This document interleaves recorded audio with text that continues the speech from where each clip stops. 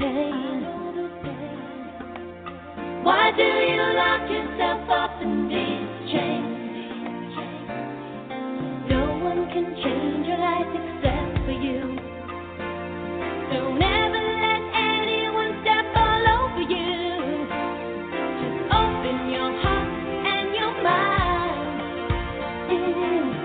Is it really fair to feel this way inside?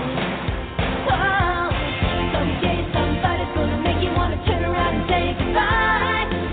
Until then, baby, are you gonna let them hold you down and make you cry? Don't you know, you can change, things will go your way. If you hold on for one more day, can you hold on for one more day? Things will go your way. Hold on for one more day. Welcome to OCG Recovery Radio, where we discuss substance abuse treatment and recovery. You can listen live at blogtalkradio.com/OCG Radio. Please note that the views and opinions of our hosts and guests are not necessarily the views of OCG, nor is it meant to replace professional advice or the advice of your physician. And now, here's our show, Roach on Recovery, with your host, Orville Roach. Boom. Well, The host yep. is back. The host is back in the building, and the co-host is not direct connected. For those out there who know what that means. Well, I'm actually not in the building. I'm at a different location today, so if you hear any dog sounds in the background, that lets you know where I'm at.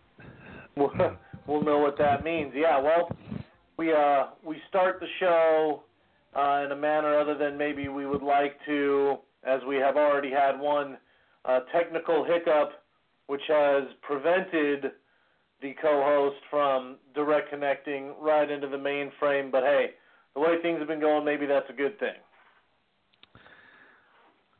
Yeah, I don't know what to say about that anymore. We've just been on I mean, like we said before, we had a great run. You know, there was some hiccups, like maybe 7 or 8 months after we started. They got them ironed out, and then we had like this almost 18-month to 2-year run where it just worked smoothly. And then out of nowhere, it just, you know, July 2017, if my memory serves me, it just started back up. Let me ask: Are there upgrades to the current package that we subscribe to within this platform? Funny you should ask that question. Because once a week I get an email from Blog Talk advertising their new upgraded platform. And yeah, well, that actually wait a second, lead let me me tell you. almost as if an underhand pitcher to a power hitter. Lead me right into the point I was going to make, that maybe there are things behind the scenes that we're not privy to that are pushing the issue of the upgrade, if you will. Grade that they keep talking about is really not an upgrade, in my opinion, to what will help us, because it speaks to nothing about in terms of their back end systems, like right. putting us on. Yeah, but see, that's kind of the unspoken deal right here. You know what I mean? There's not a higher level system.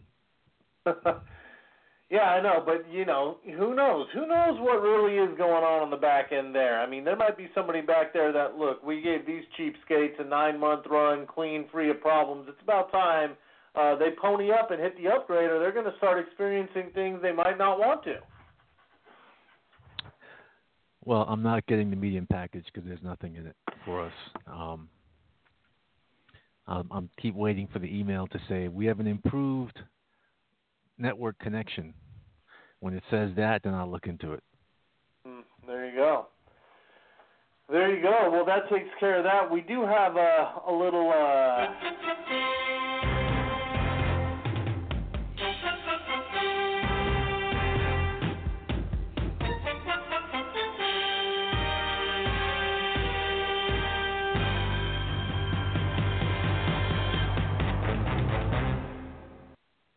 combine is upon us. We've already had one tragic injury to an MCO. I will leave the person's identity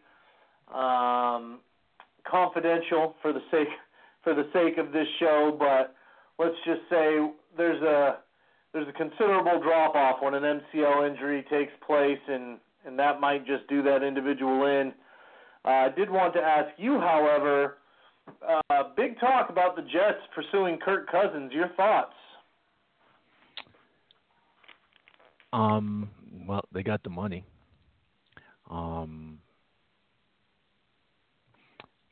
I don't know. It doesn't, it doesn't excite me. It doesn't depress me. It's like we'll wait and see. He's what we would call in foot parlance a tease. Yeah. Very true. Yep. So Very we'll true. See. All right. But they're not the only team with a lot of money to spend. Yeah, no, they're a good. I think I want to say at least like 5 or 6 teams that are well over like 50, 60 million under the cap, with a ton of spending room and obviously quarterback, premium position. Every team who doesn't have one needs one. So. Yep. And until you get one, you're just swimming in the wind. That's exactly right. That is exactly right. Yeah, that was the big thing. I wanted to ask you all the links being made to the Jets and Kirk Cousins, but I've got nothing outside of that other than kind of a feel-good story, which might lead us into our topic today. You've heard about the linebacker who is at the combine and has one hand, I believe is the story, and he put up, I think, 30-plus reps on the bench, and he's been turning heads at the combine, so that should be an interesting story, but they kind of featured him a little bit in an ESPN segment, and he had talked about not giving up, and he had also talked about role models in his life that led him to continuing to pursue his dreams. So interesting lead into the topic today, but I didn't know if you had heard of him or not, but he appears to be doing pretty well for himself. Well, not only that, he won the Jason Witten Man of the Year, or college athlete of the year. Shaquem Griffin is his name. That's right. Yep, one arm, but we'll see. The projections are that he's like the highest he may go is 5th round, but projection 6th, 7th round. Project to be a specialty type player and special team type player. Yep. But you never know. Someone who's made it this far with one arm, and everyone is kind of saying that he's going to be limited at the professional level, and they surprise people. That's right. So as long as they get the opportunity. Crossed, because it's a feel-good story for sure. Yep. As long as they get the opportunity, they surprise people. So, by the way, I do have a noisy chair, so I hope people can't hear it. But that's just my resistance to buying a new chair. Mhm. So it makes noise when I move or lean on it. So I apologize if folks can hear it. In any event, I'm ready to go to the topic. I don't have any other news. I don't have any. We did some sports. I don't think there's anything for us to recap from our last show, which was about a month ago. I agree. I think we can dive right into it. And before we do that, let's just apologize to our listeners that we kind of been averaging like one show a month. We're damn busy. This new thing that California has going on. So we're about 1 year in now. February made our 1 year anniversary. Right. It's a lot of work. Even when yeah, our it poppers, sure is. And obviously we don't, want to bore the viewers, but do you see, so we can share or provide a little bit of insight, is the majority of that added work programmatic in nature or political in nature? Where do you see the majority of that happening?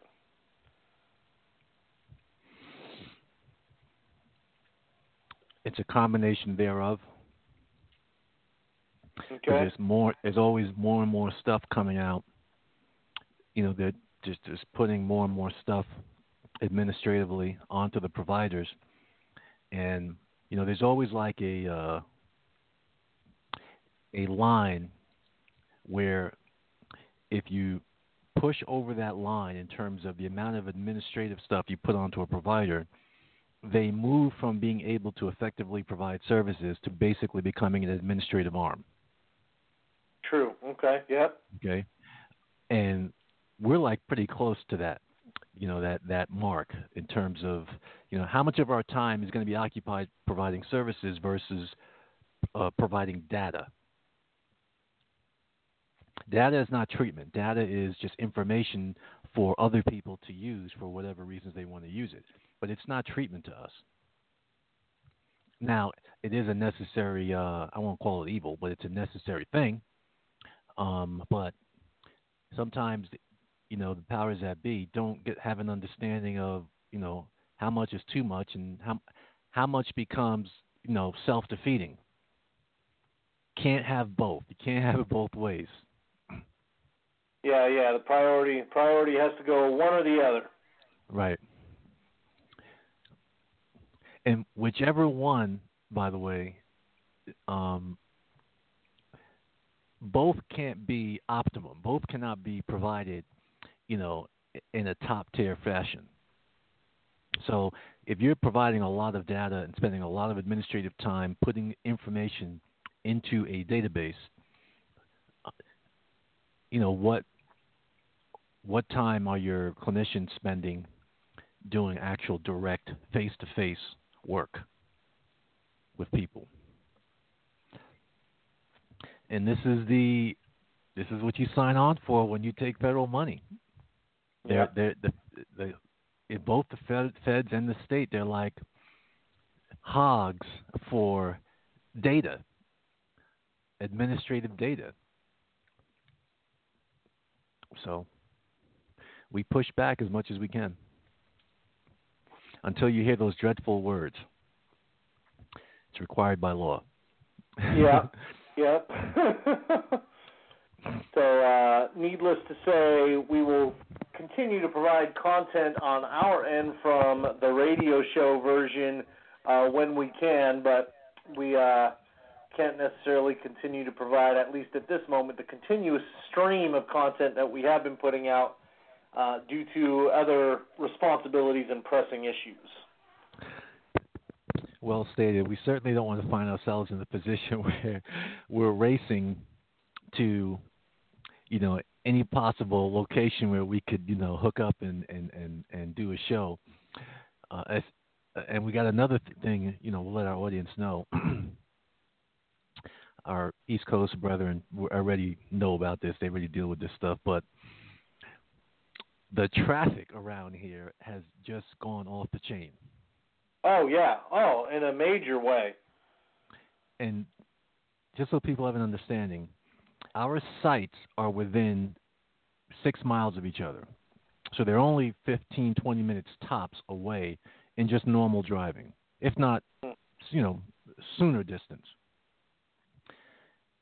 Now, my office is at the adult facility, and I live only 2.5, the distance between my office and where I live, right?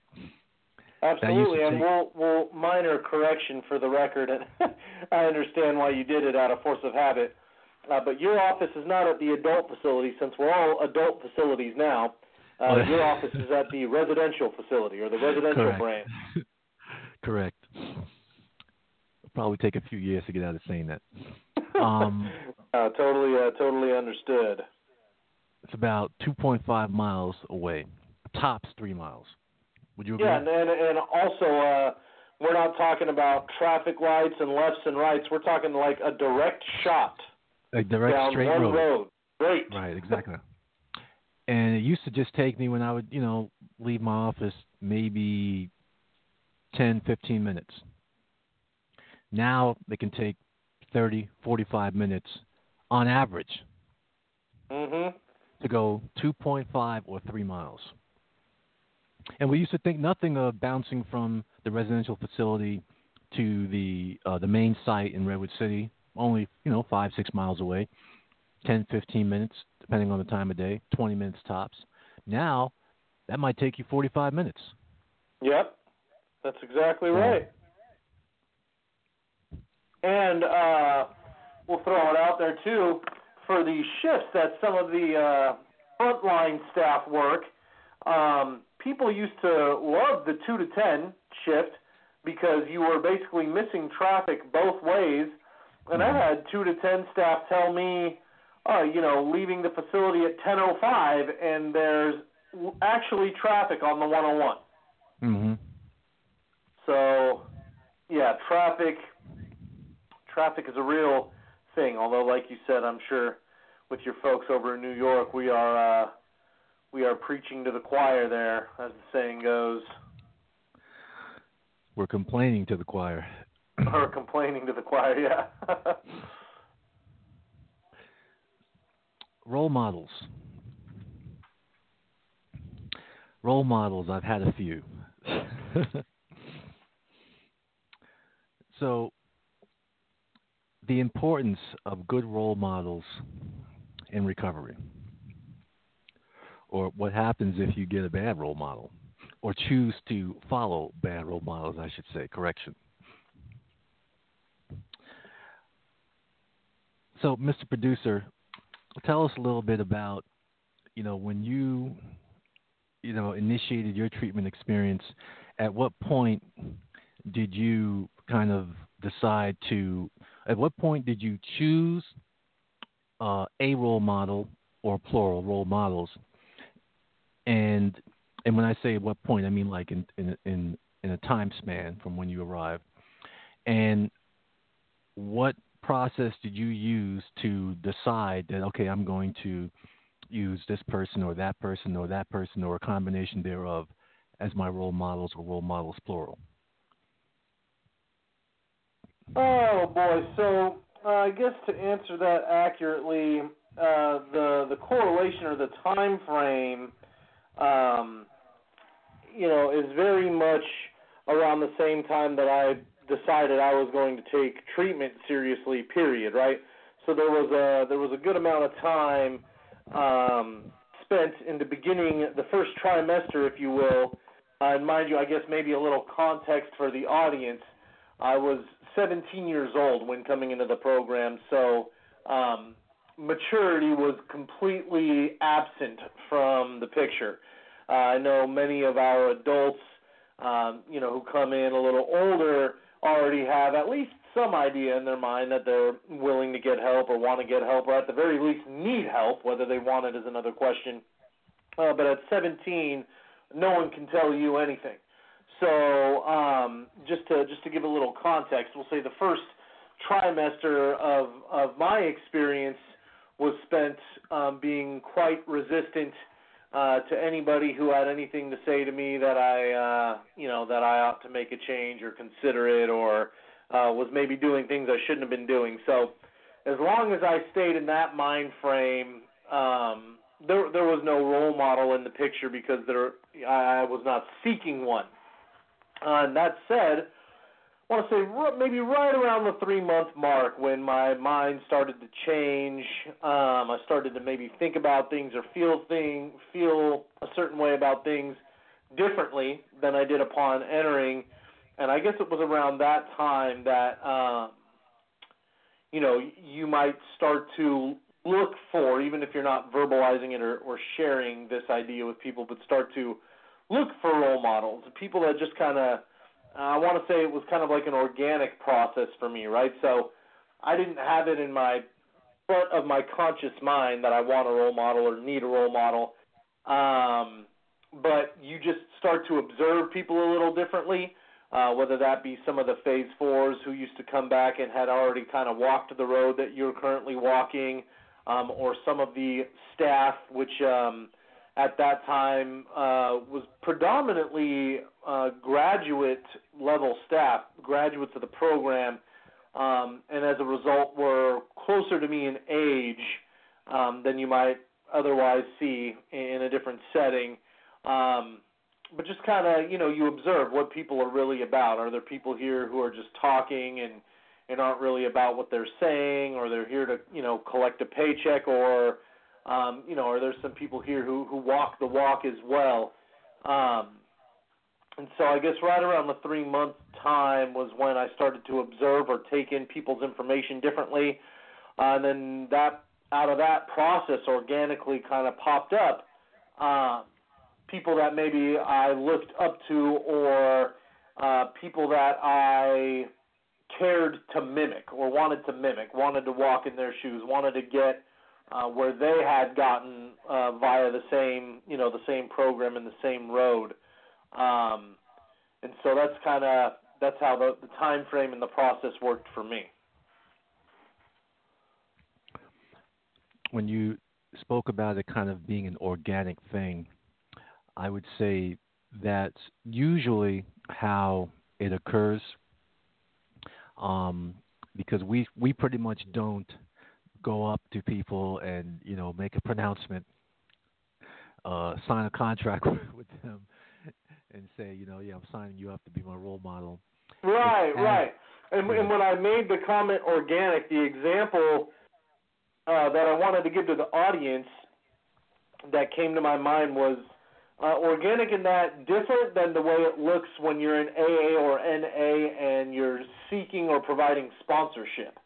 Right. Right, where that's kind of that is kind of an item that is spoken about and sold. Like if you're a sponsor, you're going to tell potential sponsees they need a sponsor, and if you're a sponsee, you're going to go up to people and ask about sponsorship, right? So even though a sponsee may meet a sponsor in what could be defined as an organic way, that is still kind of a part of the process of that program, and it is pushed.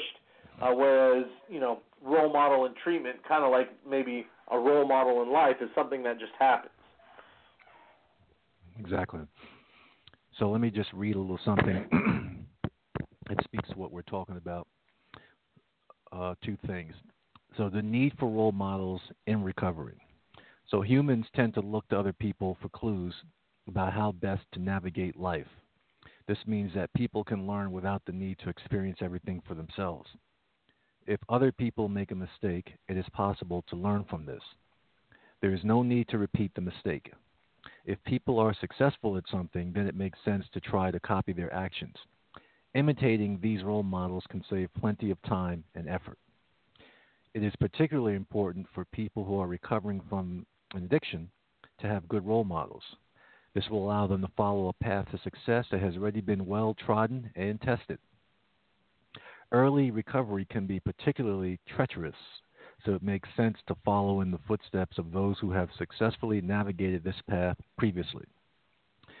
Role models defined. A role model is any individual whose behavior in a particular role is copied by other people. The most common reason why people will copy such behavior is that they believe that it will benefit them in some way. They wish to be more like the person they are trying to imitate.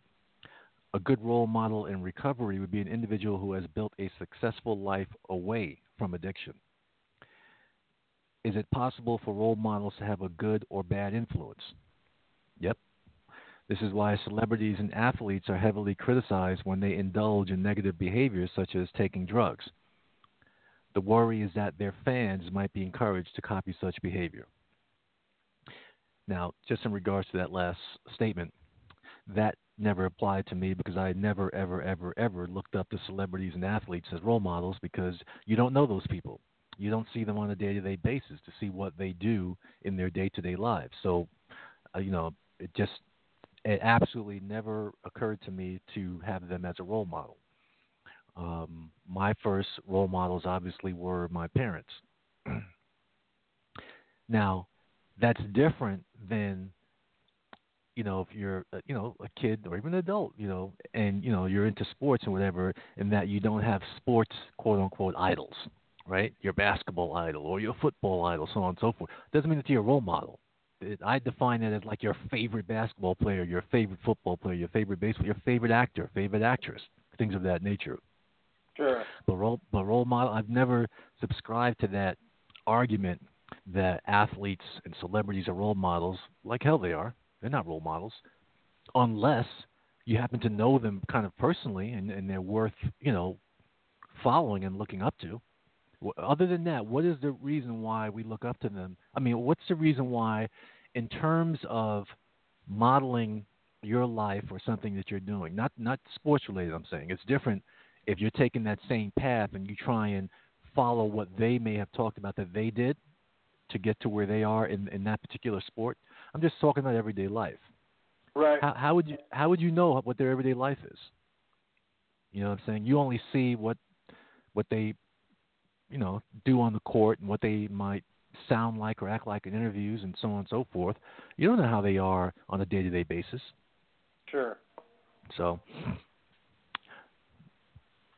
enough on that one. But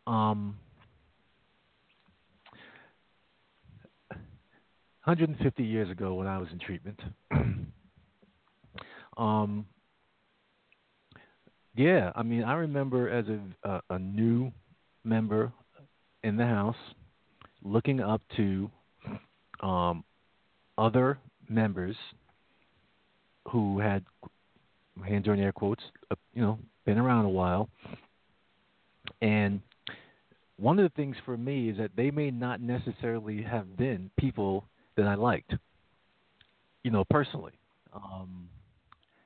However, how they were going about their process and how they were doing things, within the treatment environment in terms of, how tight they were with their rooms and their clothing and their, just the way they were going about their business.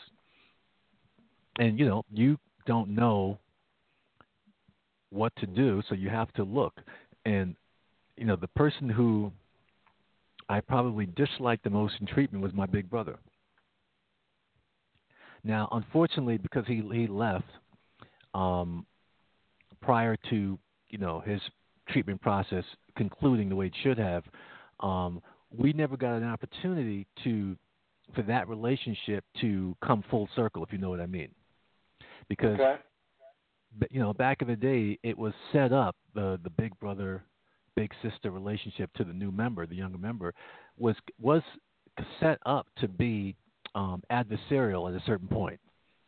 We all knew, it's just human nature that and we kind of hoped for it to happen. We knew that at a certain point, that new member, I don't know if it was 1 week or 2 weeks after the fact, or maybe some might have held out for 3 or 4 weeks, but at a certain point, they were going to snap, and they were going to snap on their big brother or big sister because they just had enough. Yeah. You telling them what to do, where to be, and all that stuff. But it's supposed to happen. It's just a natural progression. And then once you snap and you take them to group and, you just let your feelings out, eventually it's going to come full circle and you should end up being, good friends or associates or acquaintances throughout the treatment process. I didn't get that opportunity because he split. But, wow, I couldn't stand him after 2 weeks because he was on point. This is how you need to fold your clothes. This is how you need to make your bed. This is how you do hospital corners.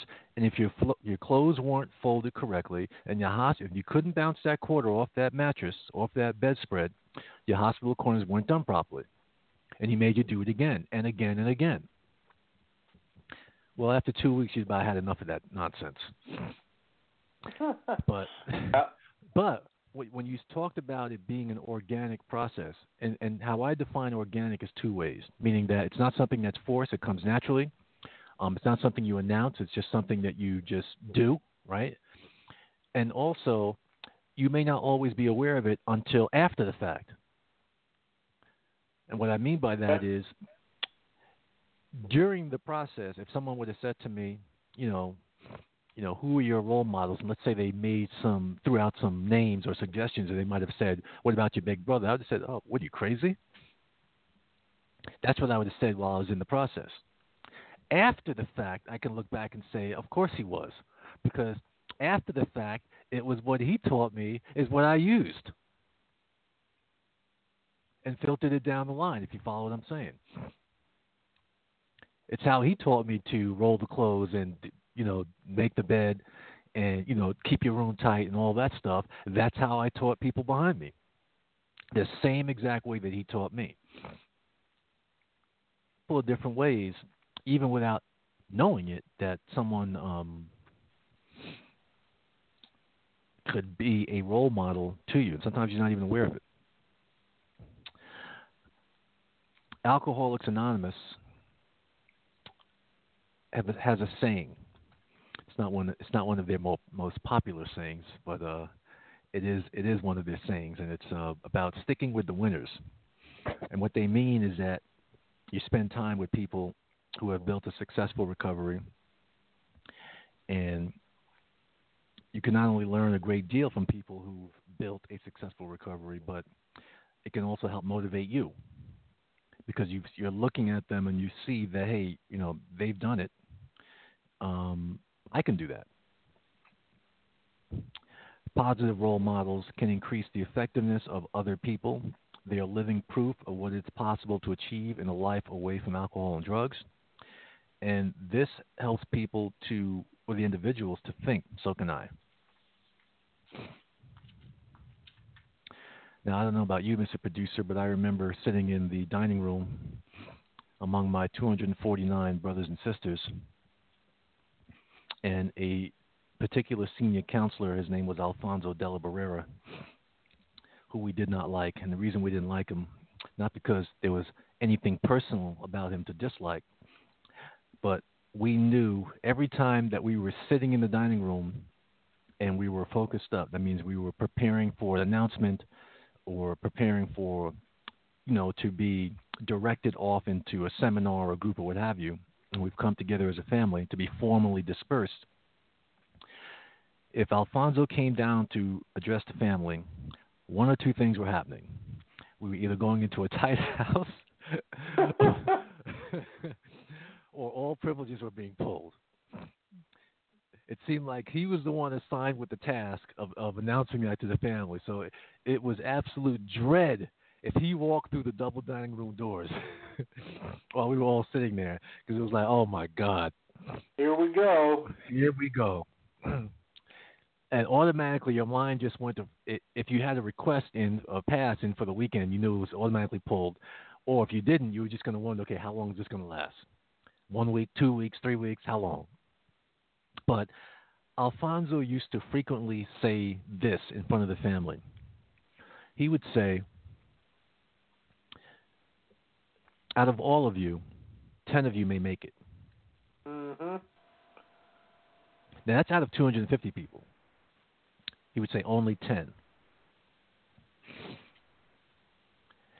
And I remember me looking around the room, as I'm looking around the room, I'm thinking to myself, well, I know I'm going to be one of those 10. Who else is going to be one of those 10? That's just a thought that came into my mind. But I'll never forget when he used to say that. And what it caused me to do is sometimes when I would sit with the family, I would ask the question of, as we sit here today, at this moment in time, not yesterday, not tomorrow, but right now, how many of you think that you're not going to make it? And I'll always be surprised at the number of hands that go up. Mm-hmm. It absolutely made when he said only 10 of you, make sense to me. Because you have to figure into that equation how many people don't think they're going to make it. And it's an overwhelming majority. And that's where the work lies as a counselor, is trying to get more people over to that 10, if you will. So it's more than actually 10, to believe that they can make it, and they will make it. And by the way, that's the answer to the question of what's the hardest thing to do as a counselor, is to convince another human being that they can make it. Very true. They can succeed at this. They can do it. Now, I'm just speaking about me, my experience. I've had a number of role models, and I'll even throw in there mentors in that category. And the first one that I had as a professional, as a staff person, obviously was my first director, Eddie Hill. And the reason why I bring him up is because for you, the individual, not anybody else, just you, who you choose as your positive role models that you're going to model yourself after or take things from to incorporate into your own, thing and way of doing things, may not be the person that other people would choose. And it's actually irrelevant who other people will choose. It's only relevant who you choose and why you've decided to choose them. And it doesn't even matter if you are not able to articulate why you've chosen them. Because to me, again, this speaks to kind of the organic nature of it, is that you may not be able to explain in detail why you've chosen this person, but there's just something in you that knows. You see something that you want to model is positive, and you want to model yourself after that. Well, Eddie Hill wasn't very well liked. He was abrasive. He was brash. He was one of the, he came into Daytop when he was 18 years old in the early 60s.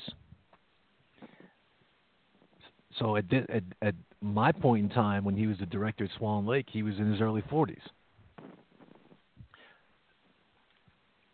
And it was also believed, turns out to be kind of true, that he was kind of one of, one of the Monsignor's favorites, which didn't go over well. Which didn't go over well was one of the reasons why he wasn't liked. It didn't go over well with his peers, some of whom were Daytop executives. Okay. Eddie had a couple, 2 or 3, let's call it. So it'd be a couple or a few, slip-ups along the way. And the slip-ups I didn't know about, by the way, until long after I became a staff person and got to know him more personally. But, yeah, he wasn't very well liked. And to me personally, I'm saying he was abrasive, he was brash, etc. To me, he wasn't that way because that manner of him being had never had that kind of a negative impact on me. So I didn't look at it as being brash or abrasive. I spent most of my time in his staff meetings holding my salt and pepper notebook up a little high to hide my mouth because I almost couldn't stop from laughing. Where some people were scared to death. I can't tell you why he didn't impact me the way he impacted numerous other people in terms of them either not liking him, being afraid of him, and so on and so forth. It just never hit me that way. Sometimes I think it may be that somehow I figured out that he was not who he was. The real him was not who he presented as the director. You follow what I'm saying? Yep. It's like he played a role because he had to play a specific role, the show, exactly. If you will. Right, exactly. But that's not who he was behind the scenes. Yeah, like if you had a dinner with him on a Friday night or something outside of that environment, you'd get a different vibe. Exactly. So now, again, I didn't get to know him personally till long after I was a staff person. So as a resident and as a staff trainee and as a new and young staff person, it was a professional relationship and so on and so forth. But again, something about him let me know that, okay, I'm not falling for this act. Okay, I know that's not who he is. I can't point to what gave me that clue, at least not off the top of my head. So not everybody's going to. So if I would have shared or announced that, hey, especially in the early days, that Eddie Hill's my role model. That's who I kind of model myself after in terms of how he goes about his business, how, on point and tight he is with, ensuring his facility is up to, it reflects the utmost in pride and quality, et cetera, et cetera. And, those facets, I want to watch and use in my own way. But maybe only one or two other people would say that they would use him as their role model. So not everyone. Sometimes the role model choices that someone makes, the positive role models, are not always obvious to everybody else. So it's really an individual thing. And as long as the person, there are positive aspects of the person, that's what draws you to them. That's all that matters. Now, the reality, of course, is that many people pick poor role models or role models that are, give off negative, role modeling, so to speak. And I'm not necessarily talking about the obvious, meaning, people who follow behind people who are doing bad things or wrong things or things they shouldn't be involved in, type of things. That's obvious. Because, and I'm only speaking for myself, Mr. Producer, you can speak for yourself, but because people don't make public pronouncements just as a matter of being, of that, hey, this is my role model and so on and so forth, we can't always detect and find out that, and then be able to intervene and say, hey, you know what, you shouldn't be following that person, and here's why. Right. It's not until someone says something that people may get an opportunity to offer their opinion on it. And then the person can choose to articulate why that person's role model to them or not. If they choose not to, there's nothing to be said or done, to be honest. If they choose to, then there may be something to be said or done depending on who it is and what they say. But it is possible for people to make bad choices. They do it all the time. They don't call it – the only thing is I don't think we call it negative role models. We probably call it someone succumbing to negative peer pressure, by not one but one and or more persons that contributed to them making bad decisions. But it's certainly highly possible and highly frequent. Let me read something real quick. The moment I said the word read, I realized I didn't have my you-know-what's in my hand, so 1 second. All right. Don't worry, your time is coming. Okay, the dangers of bad role models in early recovery. I guess we could say, for the sake of Roach on Recovery, if we're talking about the first trimester. Yep. Spending time with people who have a strong recovery record is not the only point of advice here. It is also important to avoid negative role models. There are people who no longer drink alcohol or take drugs, but have still failed, listen up here, but have still failed to find happiness in recovery. Such individuals can be full of negative thinking and resentment. They have developed a condition known, and we know it well, as the dry drunk syndrome. It can be dangerous for newly sober people to spend too much time with these negative types. They not only offer bad advice, but their negativity can be infectious. Those who are ready to relapse may want to take other people down with them. Your thoughts on that, Mr. Producer? I absolutely agree with the idea that it is important to avoid negative role models.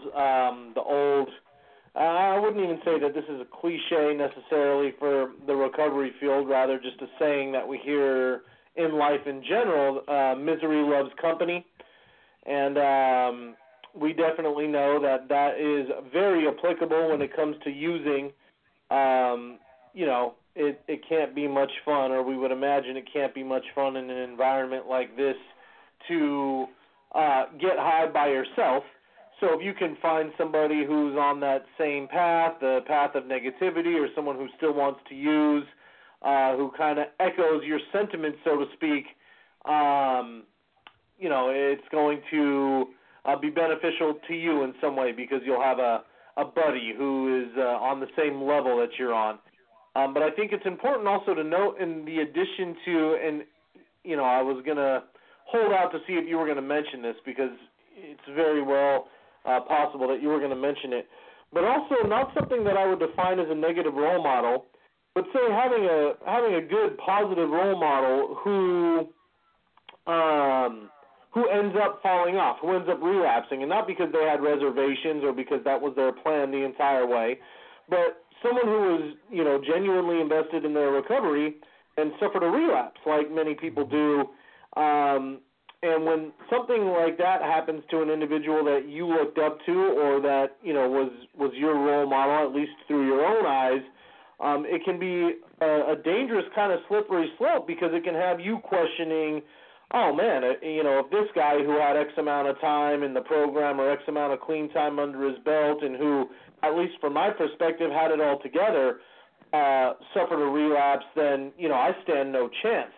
And I know that is a common feeling in the environment. I've heard people express that to me actually just the other day, maybe just last week. There was a client of ours that we had who many people looked up to, who many people perceived had their stuff together, and was kind of like a walking poster child, if you will, for what recovery was about and what completing this program the right way was about.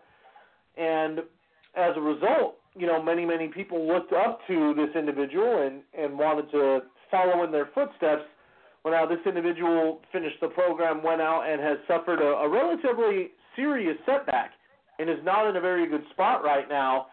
And I actually had a client who we currently have come up to me and kind of voice the question that, like, you know what, I'm scared now because I'm thinking the same thing's going to happen to me, because I looked up to this guy, and in my world, he had it more together than even I do, and if this is his result now, I stand no chance.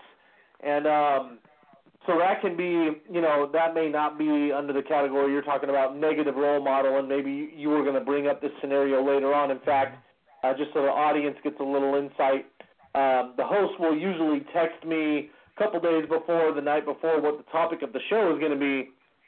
And when you went ahead and shot me the text stating we were going to talk about the role of the role model, this story came to my head specifically, because I said, you know what, obviously you can talk about it from many angles and cover it from many angles, but this is kind of one nuance to the role model, that when somebody picks a good role model, or when any staff might say, hey, this is someone you can role model yourself after, and that individual suffers a setback, can also create a whirlwind in its own right. Well stated. I think what you described absolutely comes under the aspect of a role model who we've all, like you, the person you described is a perfect example. We've all seen it. We've all experienced it in our professional life, and that particular type of role model is where we would obviously state that they have modeled everything that they have stated that was positive and so on and so forth remains the same, meaning that it doesn't take anything away from what they were doing and what they were stating. If you can't punch a hole in anything that they did until the setback, anything they said until the setback, then those things still stand. Now, obviously, whether or not the person, quote unquote, in the time when they needed to do it most, took their own advice, they may not have, but that's part of being human. Right. Part of the recovery process. Oh my goodness. with a dog, so dogs will be dogs. She, and I can't get mad at her because it's folded on top of my briefcase, and I said, okay, let me not forget to grab this before the show starts. And did I forget? Absolutely. Did I grab it? I sure didn't. And what did she do? She wants to read it. I have not taught you how to read yet. Stop. So, yes, that is a category. Excuse me, unto itself. Excuse me. Because that is real. That happens, and the reality is, no, we don't discount a person who has been doing their thing, and people have been looking up to them, and so on and so forth. Because we certainly don't turn to the people and say, forget everything that they said. Don't listen to them. They didn't do it the correct way. No, we don't say that. Okay. To me, there's a difference between that person and the person whose agenda and whose behavior, which has spoken for them, has been nothing but, I'm really not into this recovery thing, so I'm going to do whatever I can to make everyone else miserable, including myself. Absolutely. And take other people down with me. So that's one person, and that person sits over here, and then you have the other person who, like you said, is to the best of their knowledge, they're invested in recovery, trying to do the right thing, and get sideswiped with something. And by the way, that something could easily be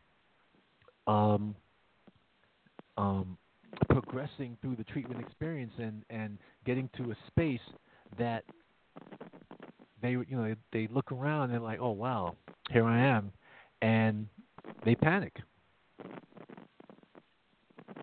They panic. Now, just a small little sidebar here real quick. When something like that happens and people are impacted because of who the person was, what they were doing, the impact that they had, and the people that were looking up to them, other residents, so on and so forth, yeah, you do get from some that response about, damn, they appear to have all their stuff together, all their ducks in a row. Look what happened to them. Right. By the way, I'm guessing that this person that you're referring to, were they already in their outpatient phase, or they just got to outpatient and had a relapse? They were maybe one month-ish, give or take, into their outpatient phase. Okay. So yeah, it didn't happen like I'm leaving Friday night. Let me pack my stuff so I can be ready for my ride Saturday morning, and the joint was lit, so to speak. Right. So, and we're going to touch on it a little bit here, but one of the things we have to be very careful of and really speak to when someone speaks about their concern for their ability to succeed because someone else that they thought had all their stuff together and was going to do it, had a relapse. And the obvious thing is, obviously, whether or not we can actually communicate this in a way that they are open to it, is that what happens to one has nothing to do with another. So what this person experienced doesn't mean that I'm going to experience that. Now, obviously, if you if you claim that and own it as if it's your experience, then it's almost like a self-fulfilling prophecy. Yeah.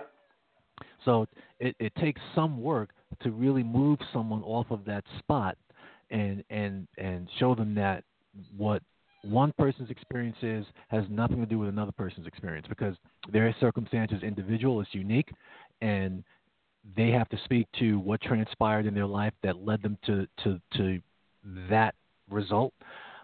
It has no bearing that that's going to be your experience and your result. But it's hard to move somebody off that spot, especially if that person was their role model, and we're gonna, like I said, we're gonna talk about that in a minute, and they were invested in them in a way that they should not have been. Meaning that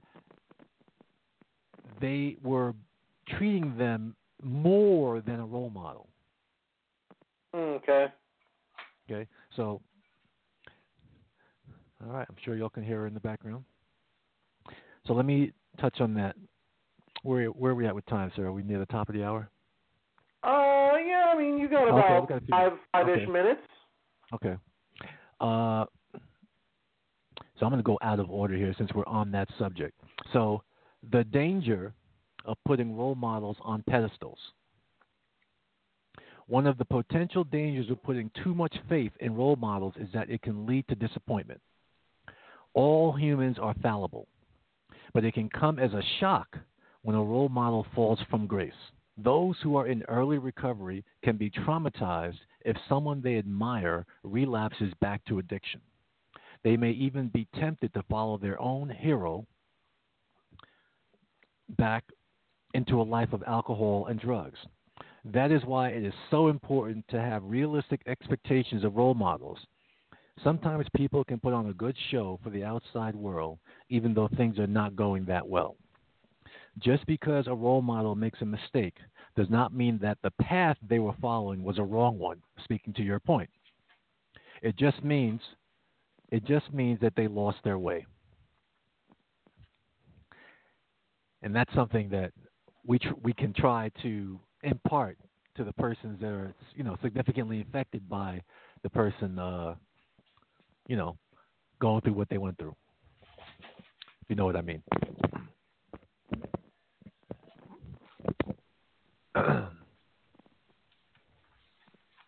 Are you there, Mr. Producer? Yes, sir. I know it sounds like there's a fight going on, but Oh no, it's you pre-warned us, and it's probably not as bad on our end as it may be on your end. She got this look on her face like it was time to play. Yeah. And she got down in her stance. It was like, oh no. All right. So yeah, I think that speaks to a little bit about what you were talking about. In a nutshell, we have to be careful of putting our role models on pedestals because they're human beings. So it doesn't mean that they're not going to make mistakes or bad decisions. And simultaneously, it doesn't mean that what they were saying or modeling at the time that they did was wrong. So you got to know what to take and what to leave,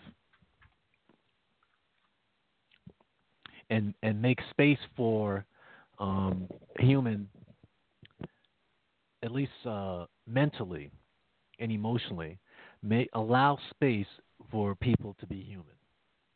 In this way, you're not setting yourself up for disappointment when they show their humanness, and their humanness might come out in ways like this.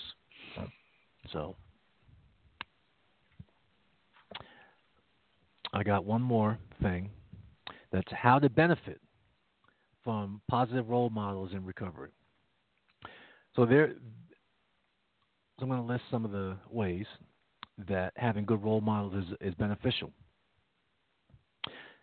So role models will be able to offer sound advice about how to make a successful life in recovery. These are people who are talking from experience and not just mouthing platitudes, although it could be both. These individuals are, glasses again, got to get used to them. These individuals are positive about life away from addiction. Such positivity can be contagious. Inspiring to see that people can build a great life away from alcohol and drugs. Those who are struggling in recovery can gain a great deal of hope by spending time with other people who are finding success. Rubs off on you. You can pick their brain. You can use them as a role model. Those people who are doing well in their own recovery will usually be grateful for this. They often want to give something back. You can't keep it unless you give it away. Interesting. They want to give something back by helping other people who are finding things difficult. These role models can be an invaluable resource when the going gets tough. And in closing, a role model will be able to set a good example in many areas of life. Now, that last one kind of takes it out of the treatment realm, obviously, because in the treatment environment, we only know what we see of the person on a day-to-day basis. We don't know, when they leave and when they go home and how they interact with their family and all of that stuff. We don't know that. But that's not the reason from a recovery aspect why you're choosing them to be a role model. And it doesn't mean that you can't, in time, learn this information in terms of how they interact with their family, and is it something that you want to model, and so on and so forth. You may not want to model it. You want to do your own thing. But role models are important. They are necessary. I've never met anyone who didn't have one, or plural role models. And I don't think we talk about them enough. So I'll leave it at that. I like it. I think it's well stated. The role model is incredibly important in the treatment realm, and like you said, even if escaping the treatment realm in a little bit, in life in general. But yeah, man, somebody like you said, and maybe they're just talking too, but somebody who at least has some ground to stand on in regards to what they're talking about, right? Somebody who's walked it before and talked it before, and I think, like you said, not I think the term dehumanizing has like a negative connotation, but not making them anything more than human, or putting them on a pedestal, kind of like you said. Exactly. Yeah. Is a very crucial element, because that's kind of like what I mentioned to the client who had brought up to me at the time, concerns about this individual relapsing and whether or not they could make it. And something I told the client was, although it's unfortunate that we've got, a brother down right now, so to speak, I said, that doesn't invalidate any of the work he did, which is something that you mentioned. And more importantly, it doesn't invalidate any of the work that you did. However, he may have inspired you or gotten you to consider other things. I said at the very end of the day, don't allow it to be any more complex than it is. Relapsing or staying clean is a decision. It's not out of your control. So just because there's somebody that you looked up to who was doing well, who has fallen on hard times, a choice was made somewhere along the line to, that took he or she to where he or she currently is, and you don't have to make the same choice.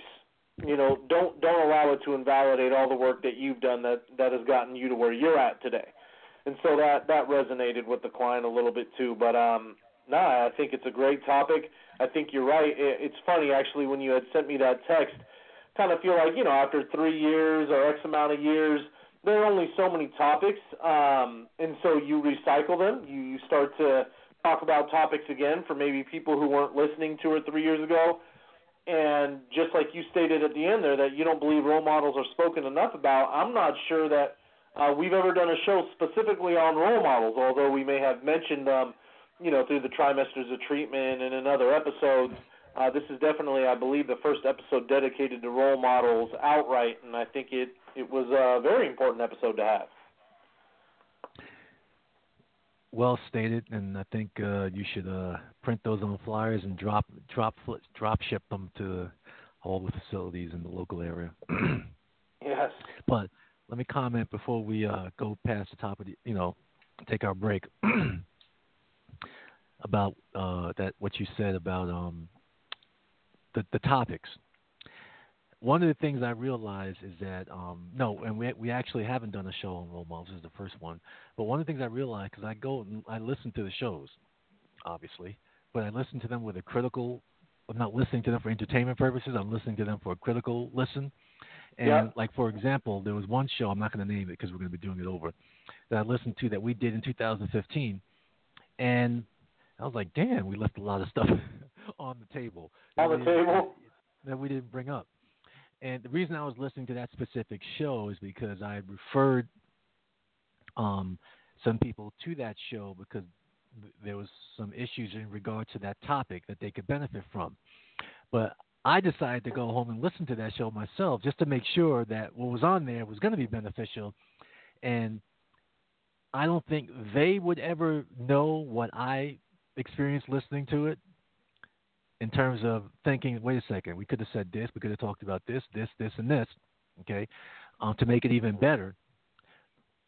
But what that allows is that I realize that, well, it's impossible to cover the topic in all of its, parameters in an hour, 45 minutes, whatever it is that we spend on it. So we listen to it over and figure out where we can touch on areas that we didn't touch on. Yeah. So, all right, I'm done. I'm done with the first half. All right, perfect. Well said. Well, we do see we have some folks on hold patiently awaiting the recovery support time segment of our show. I guess we do hope that you've enjoyed the topic so far and that you've gotten something out of the listening. We are indeed going to take a quick music break, and on the other side, we will get to our recovery support time segment.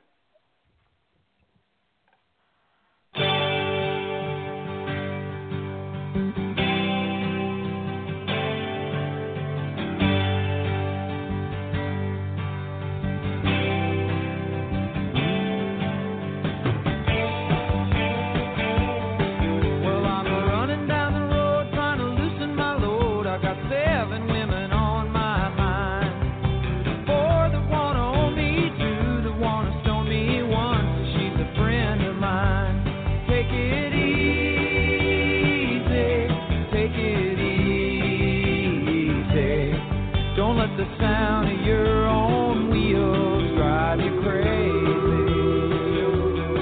Lighten up while you still can. Don't even try to understand. Just find a place to make your stand and take it easy.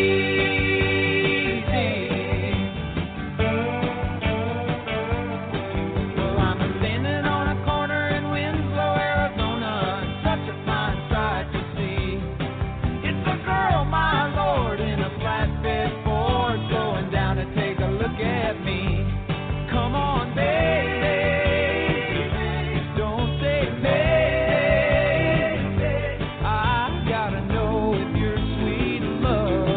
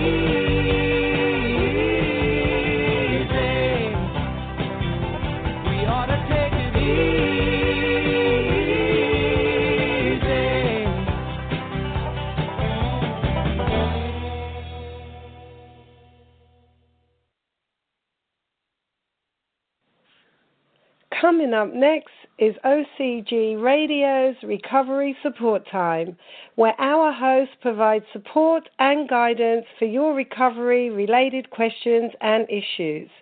Recovery Support Time, where it's our time to help you.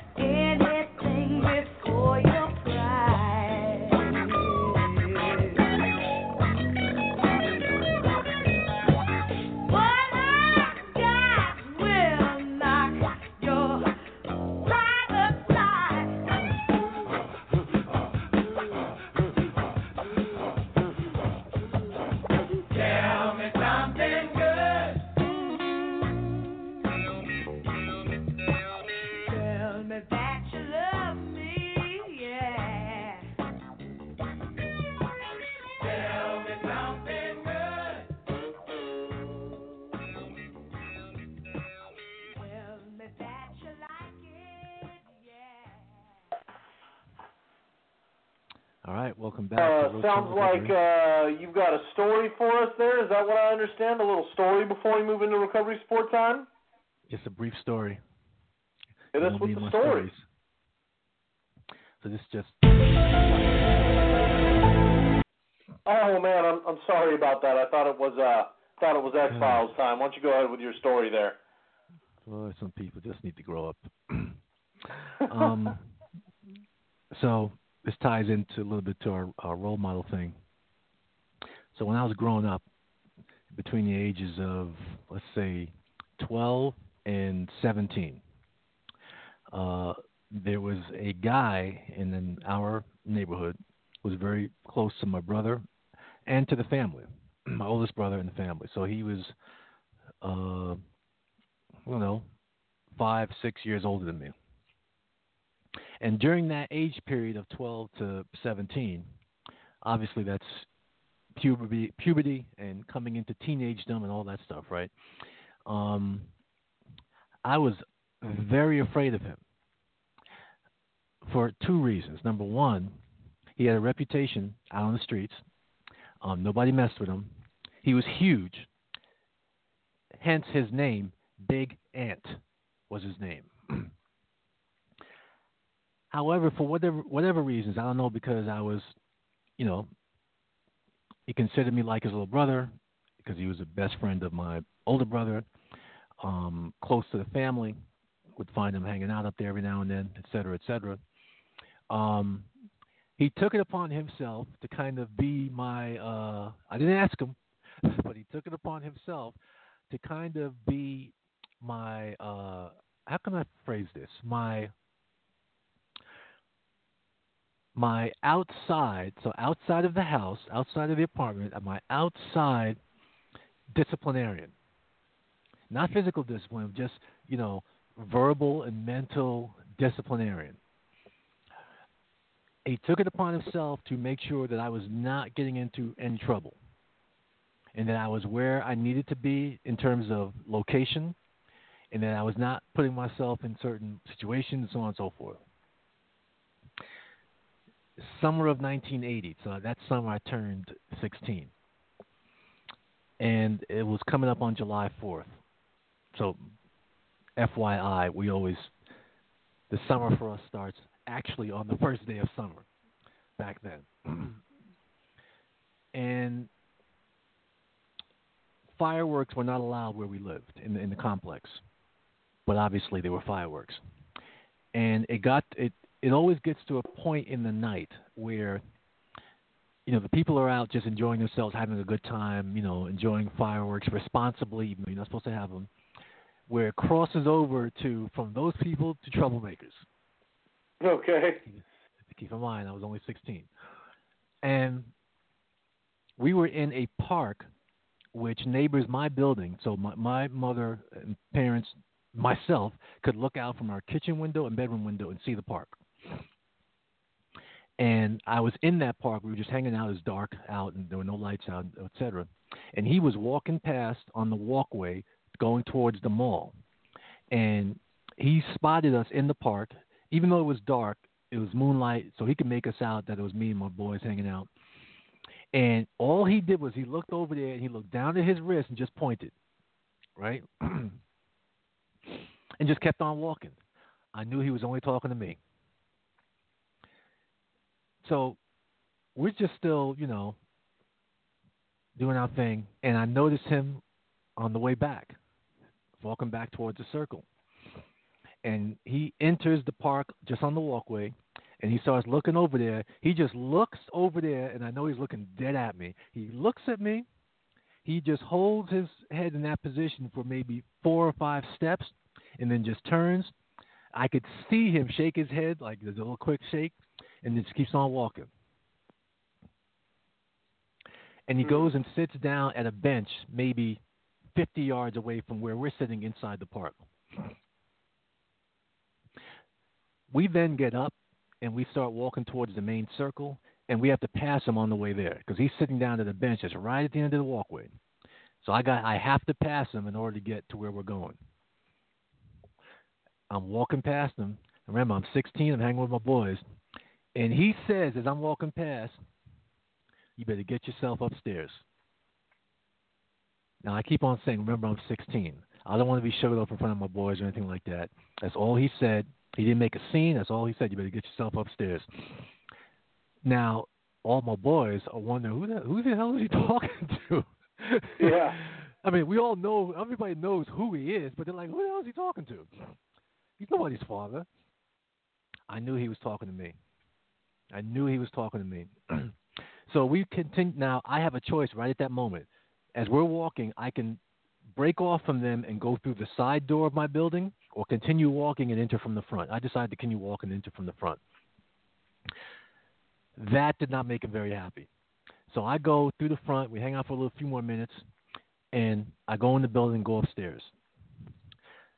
Now, it may be 30 minutes later. I'm chilling in my room, and one of my favorite pastimes in my room, because my room is a room that you can look down and see the park. I sit by my window and just look out the window. And I can see people walking by, so on and so forth. And people who know me can look up, and, we could do hand signals, et cetera. Because they know I'm always sitting in that window looking out the window. Yep. He's now walking back towards the mall. As I'm looking out the window. By the way, I live on the 12th floor. I'm not on the 2nd or 3rd floor. I'm on the 12th floor. He's now walking past to go back towards the mall. And as he's walking past, he looks up there, and he knows I'm in the window, and he points at me. He points at me and starts talking. He says, you better be up there. I'm like, ain't that a bee? Ain't that something? Meanwhile, everybody else is still downstairs. Because it's only remember, this is July 4th. It's only 1 o'clock in the morning. And, July 4th, it might be good till maybe 2 or 3 in the circle to hang out. Everybody's still out. But what he knew was that threshold time from when it turns from okay and safe fun to troublemakers. Okay. All right. And he wanted me out of there once that threshold passed. And I listened. I went up there. He wasn't very happy that I didn't go through the side door, that I walked all the way around to the front of the building and stood there for maybe 5-10 minutes and then went inside, went upstairs. He wasn't too happy about that. So here's the point of my story. As I got older, 18, 19, 20, he and I, all of us used to play ball in the park and whatnot. I didn't have to say a word to him. He started treating me differently as I got older. The relationship evolved. And so when I became 18 and whatnot, he didn't treat me like I was 15 and 16. He treated me like I was 18-year-old, 19-year-old, and so on and so forth. And when I was about 20 years old, I brought that back up to him what happened 4 summers ago. He got a good laugh out of that. But he did tell me something very important. Now, I didn't say to him he was my role model because, again, these things are organic. But I was smart enough to realize that, number one, he was looking out for me. Regardless of what I felt at that moment in time as a 16-year-old, he was looking out for me. Number two, he never willfully and purposely tried to, like, embarrass me, to, like, make himself look up here and me down here. He never did that. Okay?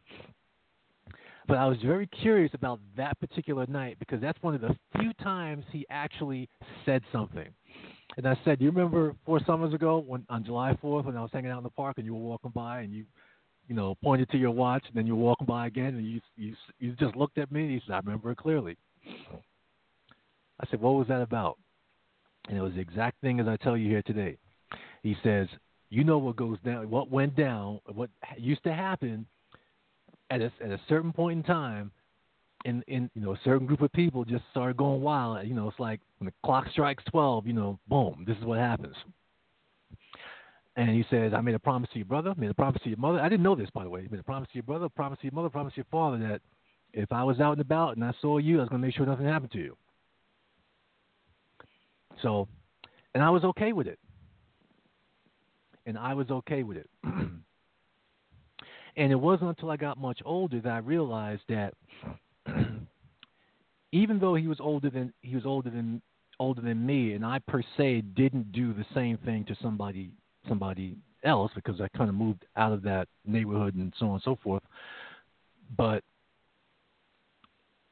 unbeknownst to me, that once I turned 17, 18, 19, and 20, I started to look up to him as a role model because of the way he handled himself, what he did for me, even though at that time it was unspoken, you know what I mean? What he did for me. And I didn't see him doing that with anybody else, like none of my peers, so on and so forth.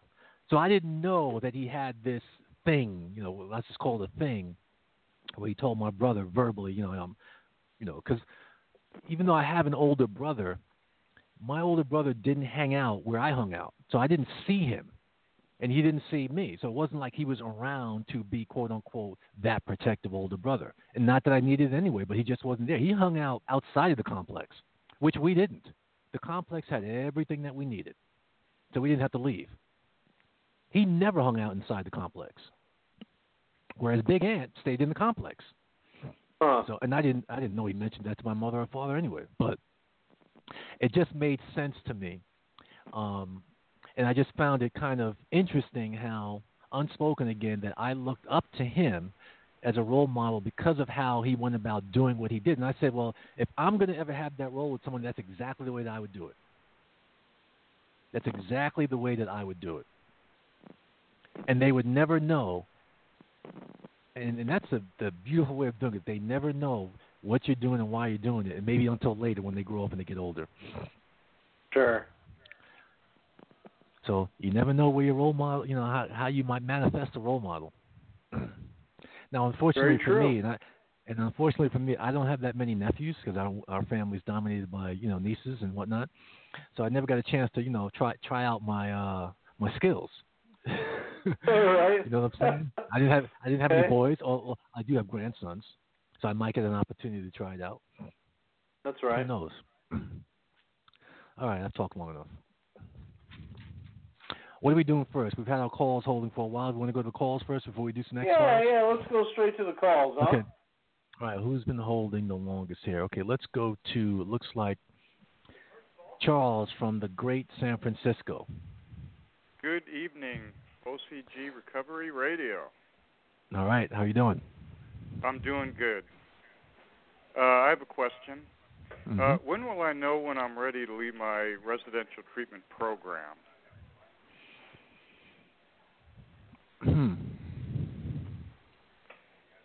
That's a great question because the answer today is not the answer is not the same answer as it was 10 years ago.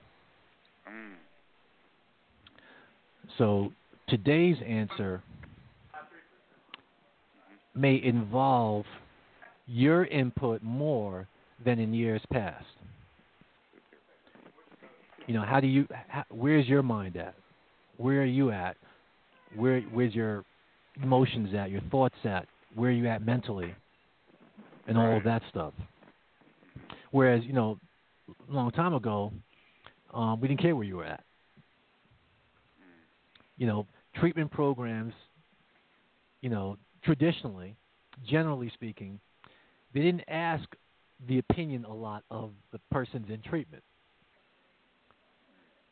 It was just you were going to be here for 12 months, and that was that, whether you liked it or not.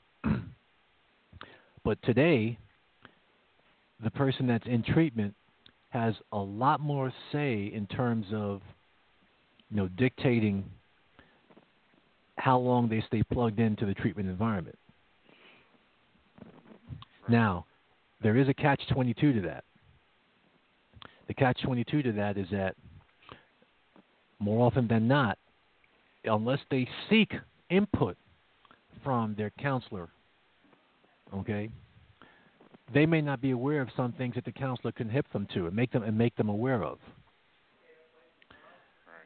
So to answer your question specifically, is nobody knows. Ultimately, the only person that knows is you.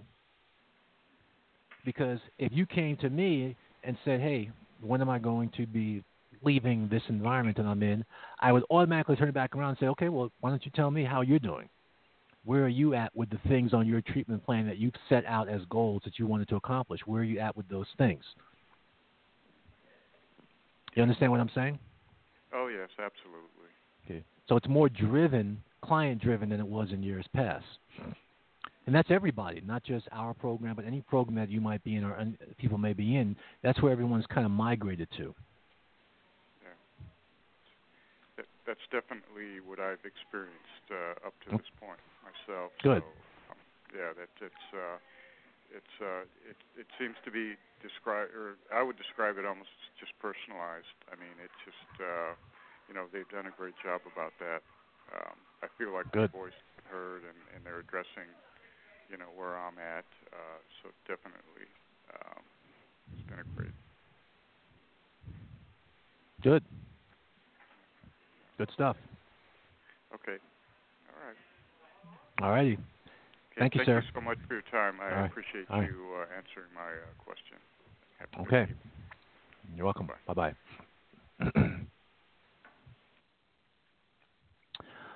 All righty. Let's see. Who do we have next?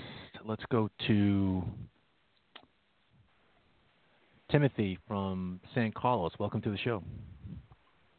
Hello. Hey, how you doing? I'm pretty good. How are you? Good. How can we help you? So, how do I control my urges while in recovery? Which urges are these? Urges of using.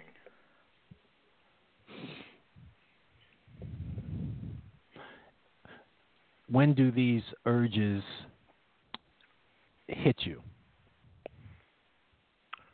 Usually,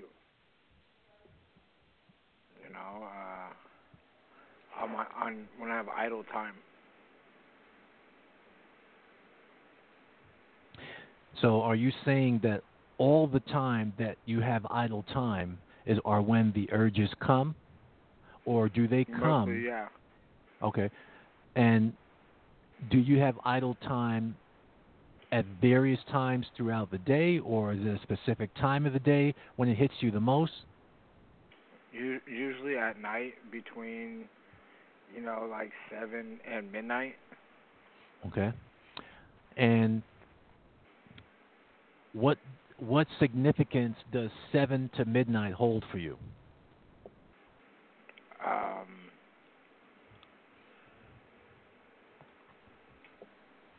I don't know. It's just usually, around that time is the downtime of the day. Let me ask you this. Is there any connection, I'm not saying there is, I'm just asking, is there any connection and any link to that time frame that you spent a lot of time using during that time?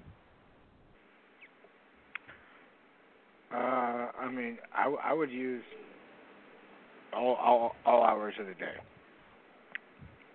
But a lot of time when I would be using, I would say about 60% of the time would be around that time. Okay. But you were a fair person. You were an equal opportunity user, so you didn't discriminate between 7 and 12. You said, whenever I have it and it's available, I'll use it. But right. I do want you to put some focus, not all, because like you said, it was only 60%, so that's fair. Some focus to, whether or not the cravings coming primarily during that time, coupled with that right now, right in this moment in time, that's when your downtime primarily is, along with, 60% of the time when you were out there, you spent your time using during those hours of the day, okay, that there is a little bit of a connection to that. It might also be because during that time when I was younger and when I spent a lot of time with my father, who is now deceased.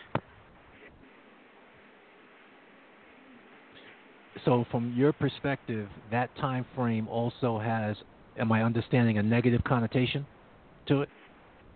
Or a positive connotation? Well, now it's negative because he's not here. Okay. But before, my dad was a very positive role model in my life. Okay. So very maybe good. I'm running from the negative that is now. Right. To try and make a positive. I don't know. So here's the first thing we're going to do. From this point on forward, okay, one thing you are never going to, what you are never going to allow, so become consciously aware of what you're saying. Don't allow yourself to say the words, I don't know. Okay. Okay? Because most people, if they themselves dig deeper or someone helps them dig deeper, they can come to the answer. So the answer is in them. Okay? But it's whether or not they can bring it forth or someone can help them bring it forth. That's the question. So what we don't want to do is we don't want to reinforce it by saying, I don't know. Those are the last words we want to go to. Right. But what you can do is look at, to the best that you can, disrupting the current pattern. Because right now, is if you experience those urges between 7 and 12, and you say, well, during that time is when I have, the most downtime, so that's when I kind of experience it the most. What you want to look at is, okay, what am I doing while I'm experiencing that downtime? Am I just sitting around doing nothing, or am I doing something that's active, that's working my mind, that has me interested? What exactly am I doing during that time? Right. And if you are early in recovery, it's very important that when you have quote unquote downtime, and you do need downtime, you can't occupy your mind 24/7. The mind needs time to relax and rest. But if you are struggling during the downtime because that's when you get your urges, you might want to read. You might want to get involved in some sports. You might want to exercise. You want to do something to, physically, if not mentally, occupy yourself so that you're not so focused on, quote unquote, the urges. And what you will find out is that they will slowly dissipate. So you have to change something, and it will change. Okay. Are you understanding me, what I'm saying? Yeah. Okay. You have to do something, and then you'll see an impact over there. If you do nothing, you'll continue to experience the same thing. Okay. And it doesn't have to be, a big change. You can just do a small things at a time, and experience. Okay, that works a little bit. I don't feel as much as long in terms of the urges. And when you see a little improvement, then okay, let me just stay doing something like this and increase it, and before you know it, you won't experience the urges and you won't be paying attention to them because you'll be preoccupied. Right. Okay? And we'll really be interested in hearing back from you to see how you progress and if you've experienced anything different. Okay? All right. All right. Thank you. Thank you. All right. You're welcome.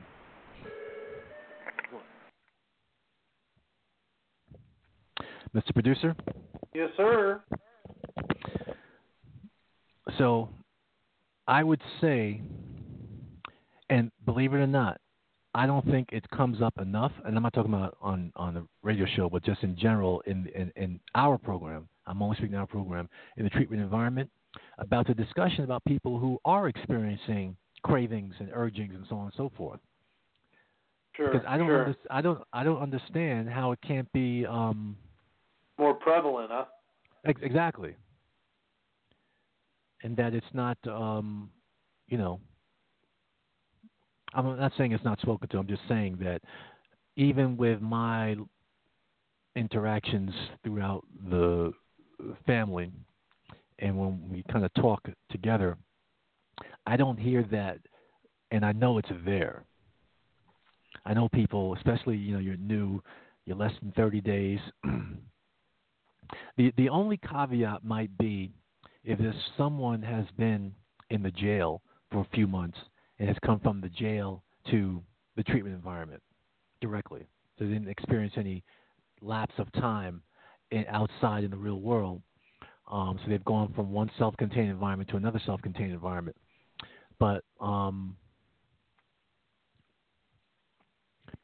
don't know. I think still that it would still be present to some degree, because not all the time not all the time does time and distance deal with urges and cravings, if you know what I mean. Yeah. Oh, absolutely. I completely agree. All right. Let's get some time to go to some X-Files. How are we doing on time, sir?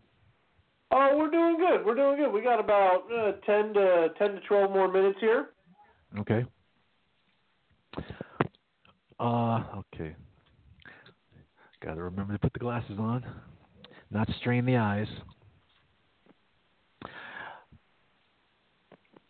Andrea from San Francisco wants to know, how do I manage to stay positive in an environment where I'm outnumbered and the poison is growing? Woo! That's about as old a fable as treatment programs in general, huh? Wow. Well, I'll let you take that one, Mr. Producer. Oh boy, yeah, that is. Well, let me say this: it's a rough situation to be in, but the solution is rather easy, and I will use an example that we talked about today on the show when it comes to role models and having a good role model who ends up slipping or facing a setback. And I will top it. The cherry on top, if you will be the host's famous elevator analogy. Mm-hmm. But allow me to start with the example that was brought up in the show. We were talking about an individual who looked up to somebody and invested maybe a lot in that, relationship, invested a lot in this person's success and kind of looked at it as a mirror, right? I agree with what this person is doing and the work that he or she has put in, and if they are successful, then I can certainly succeed. And then when it falls apart for that individual, then the thought might be, well, I can't do it myself. Now, I know that's a little different from being in an environment where you feel that there is poison present and the environment is becoming not conducive for your recovery. But the connection that I'm drawing here is my message to the client who said, I'm afraid I'm going to fail now because this individual has failed. was, you know what, it comes down to a decision, okay? It comes down to making a decision, and nobody can make that decision for you. Nobody can take that decision away from you. If you make a decision to do work on yourself, to become a success, to accomplish the goals that you personally or individually have set out to accomplish, then nobody can get in your way. And so the work that you do counts, even if nobody around you is doing work. The work that you do is not discredited in any way. Everything that you choose to do and all the work you choose to do on yourself will stick. I'll slide in an OCG unwritten philosophy, right? Personal growth before vested status. So when you're in an environment where you believe poison is present, maybe coordinators or the chain are dirty, no individuals there truly care about getting their lives together, and these people carry some sort of status. Either they're older members, they've been there longer than you, they hold positions that are higher than you on the chain. Those statuses really don't mean a thing. And somebody taught me a very long time ago, and I love the saying, I use it to this day, that status doesn't mean a thing because it can be given and it can be taken away. But personal growth can never be taken away from you, and it can't be given to you either. It's something that you gain by yourself, and once you have it, regardless of what is happening around you in your life. And so that's the connection I'd like to lead you to there, is that if you choose to put in the work and you do everything you can to grow as an individual, that no matter how many people fall around you or what the environment is about, you are going to be able to keep that growth, which is going to get you where you want to go. And then lastly, and it's unfortunate, and I guess this would be contingent upon how much time you've actually spent in treatment. If you've been there for a very, very long time, several months, then maybe this will resonate with you a little more, as opposed to if you're a younger member or haven't been there for very long. But at the end of the day, the world doesn't change, and we live in a world where drugs and crimes and temptation is always one phone call or one block or one decision away. And until we have gained the strength within ourselves to say, you know what, I've made a decision that that's not the way I want to live anymore, that then empowers you to live in a world where one block away or one phone call away lies trouble, and you're able to completely walk past it or turn the other way or make a different decision. And so I always encourage clients, no matter what the feel of the environment or what your experience with other residents are, everything can be a learning experience. And this to you, if you make it through and decide you're still going to work on yourself no matter what individuals are doing around you, and it's doing so in an environment like you've described, one that is poisonous, you're only going to come out stronger on the other end, and you'll be able to handle a world similar to that environment where, you know, it is going to be in your face at some point, and you're going to have to be strong in the decision that you've made. But all that said, I know it's a rough position to be in.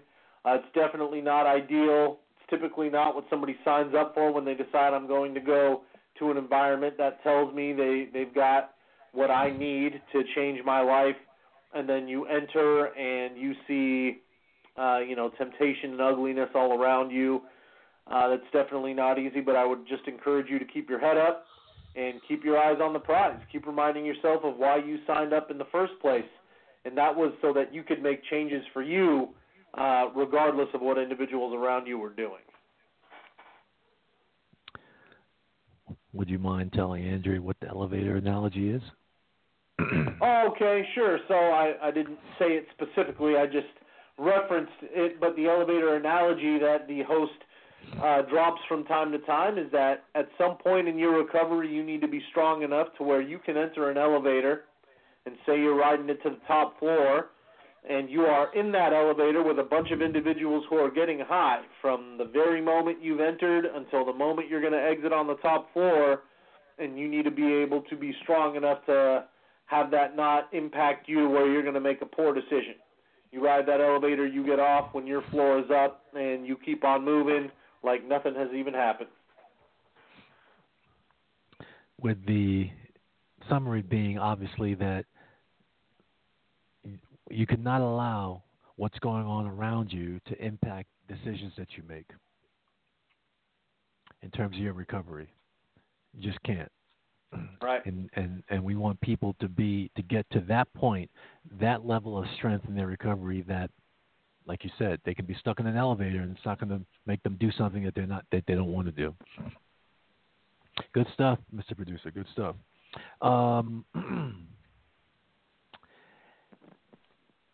Andy from San Mateo has an interesting question. Why is it important to obtain treatment for your recovery? And the reason I find this question interesting is because I know people who know people that, needed to be in recovery, and they got in recovery, but they didn't get in it through treatment. Now, granted, they are few and far between, but to his question, why is it important to obtain treatment for your recovery?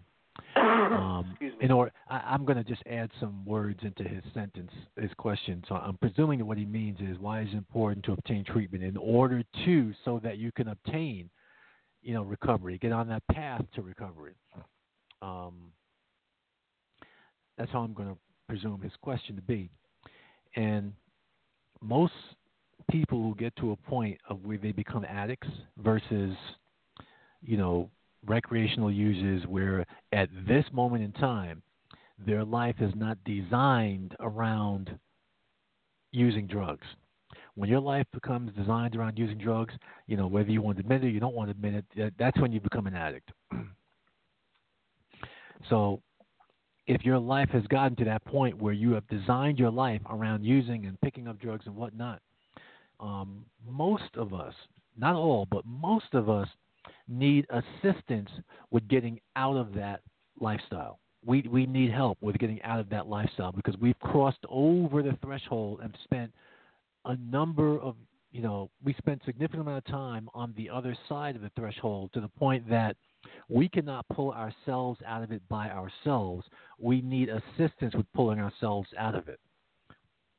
And so that assistance can come in various forms, but even if it's a non-traditional form, let me say a non-traditional form, such as a 12-step meeting, just going to AA, NA, CA, etc., okay, that's still, even though it's not, let's call it, it's not formal treatment, that's still a form of treatment.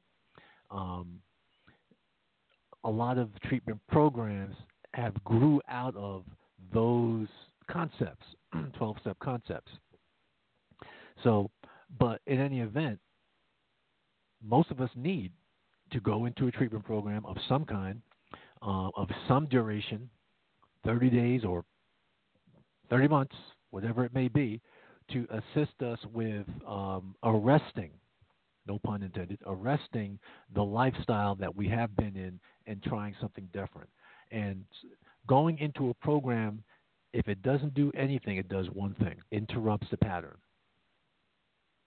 Sometimes people can go to jail. That interrupts the pattern. Well, the difference between treatment and jail, obviously, is that for way more often than not, you're not getting any, jail is not going to have you, looking at your life, speaking to your life, punching holes in your life, you, not somebody else, you punching holes in your own life for the purposes of trying to grow and become a better person and be able to get this recovery thing. Jail's not going to do that, but jail will interrupt the pattern. For better or worse, it will interrupt the pattern. And that's what we want initially. We want to shock the pattern out of existence so that we can then get to work on you, the individual. And so, even more so, we keep saying treatment, but let's be even more specific, going into residential treatment, because now you're moving physically from one place into another place and living there and eating there and sleeping there, etc. And so you've really interrupted the pattern, to say, unfortunately, that people who go into a residential environment or a residential type environment do not create different patterns that are still destructive. So I can't say 100% of the time that if you go into a residential treatment program that it's going to successfully interrupt the pattern. I can't say that. But that's why it's important to, for those who have reached that stage of addiction, that a treatment intervention is necessary. It's very important because that usually becomes the springboard onto that recovery highway, like how I like to say. How are we doing on time, sir? I was going to say that's incredibly well said, and that takes us right up to it. You've got 20 seconds if you'd like any final send-offs. Nope, not in 20 seconds. All right, there you have it. Well, folks, as the host did explain at the beginning of the show, we know we haven't been on with you all as often as we typically are, or definitely not as often as we'd like to. But that said, hopefully as we start to get into a rhythm here and things start to tamper down, we can be back with you guys at least more often than once a month. So we always have a goal, at least at this point, to shoot for every 2 weeks. And so with that said, we hope to be back on in 2 weeks. And we wish everybody a safe and productive couple of weeks, fun couple of weekends, and we will chat with you again. Enjoy the weekend, everybody.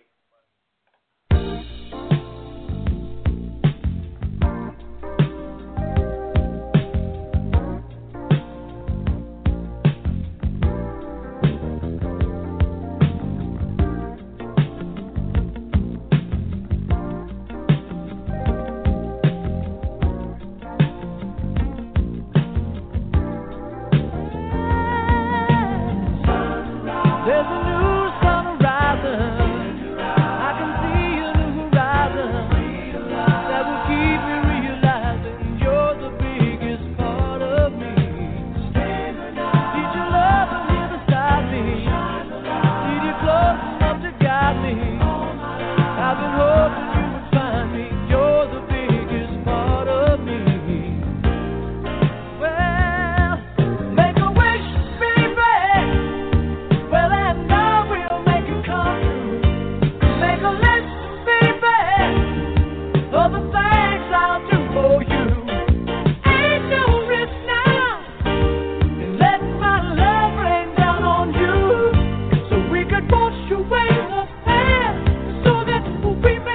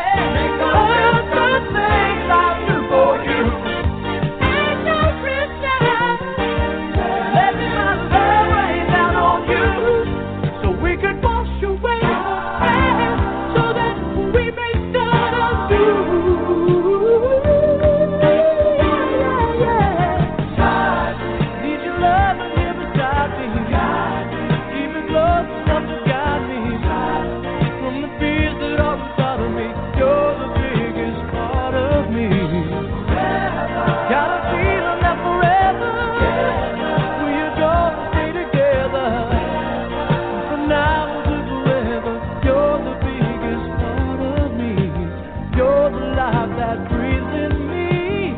You're the biggest part of me.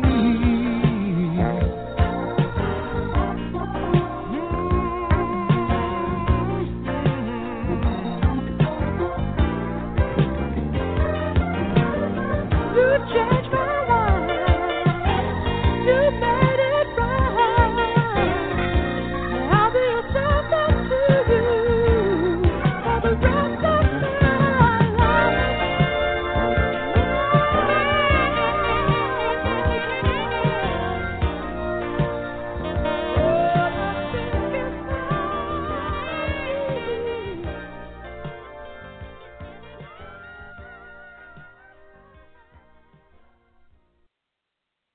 That's our show for this evening. Thank you for listening. Be sure to listen to our next broadcast Tuesday at 4 p.m. Pacific Standard Time on blogtalkradio.com/OCG Radio. Like us, friend us, and follow us on Facebook at facebook.com/OCGWorkCA and on Twitter at OCGWorkCA. You can listen to podcasts of all our shows on iTunes under Roach on Recovery or on our Blog Talk Radio homepage. This has been a presentation of OCG Recovery Radio.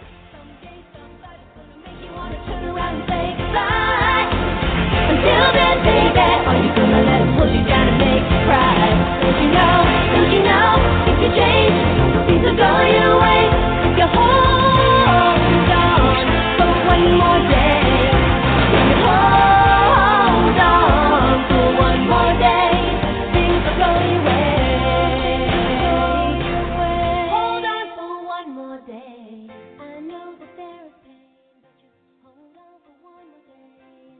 Break free from the chain.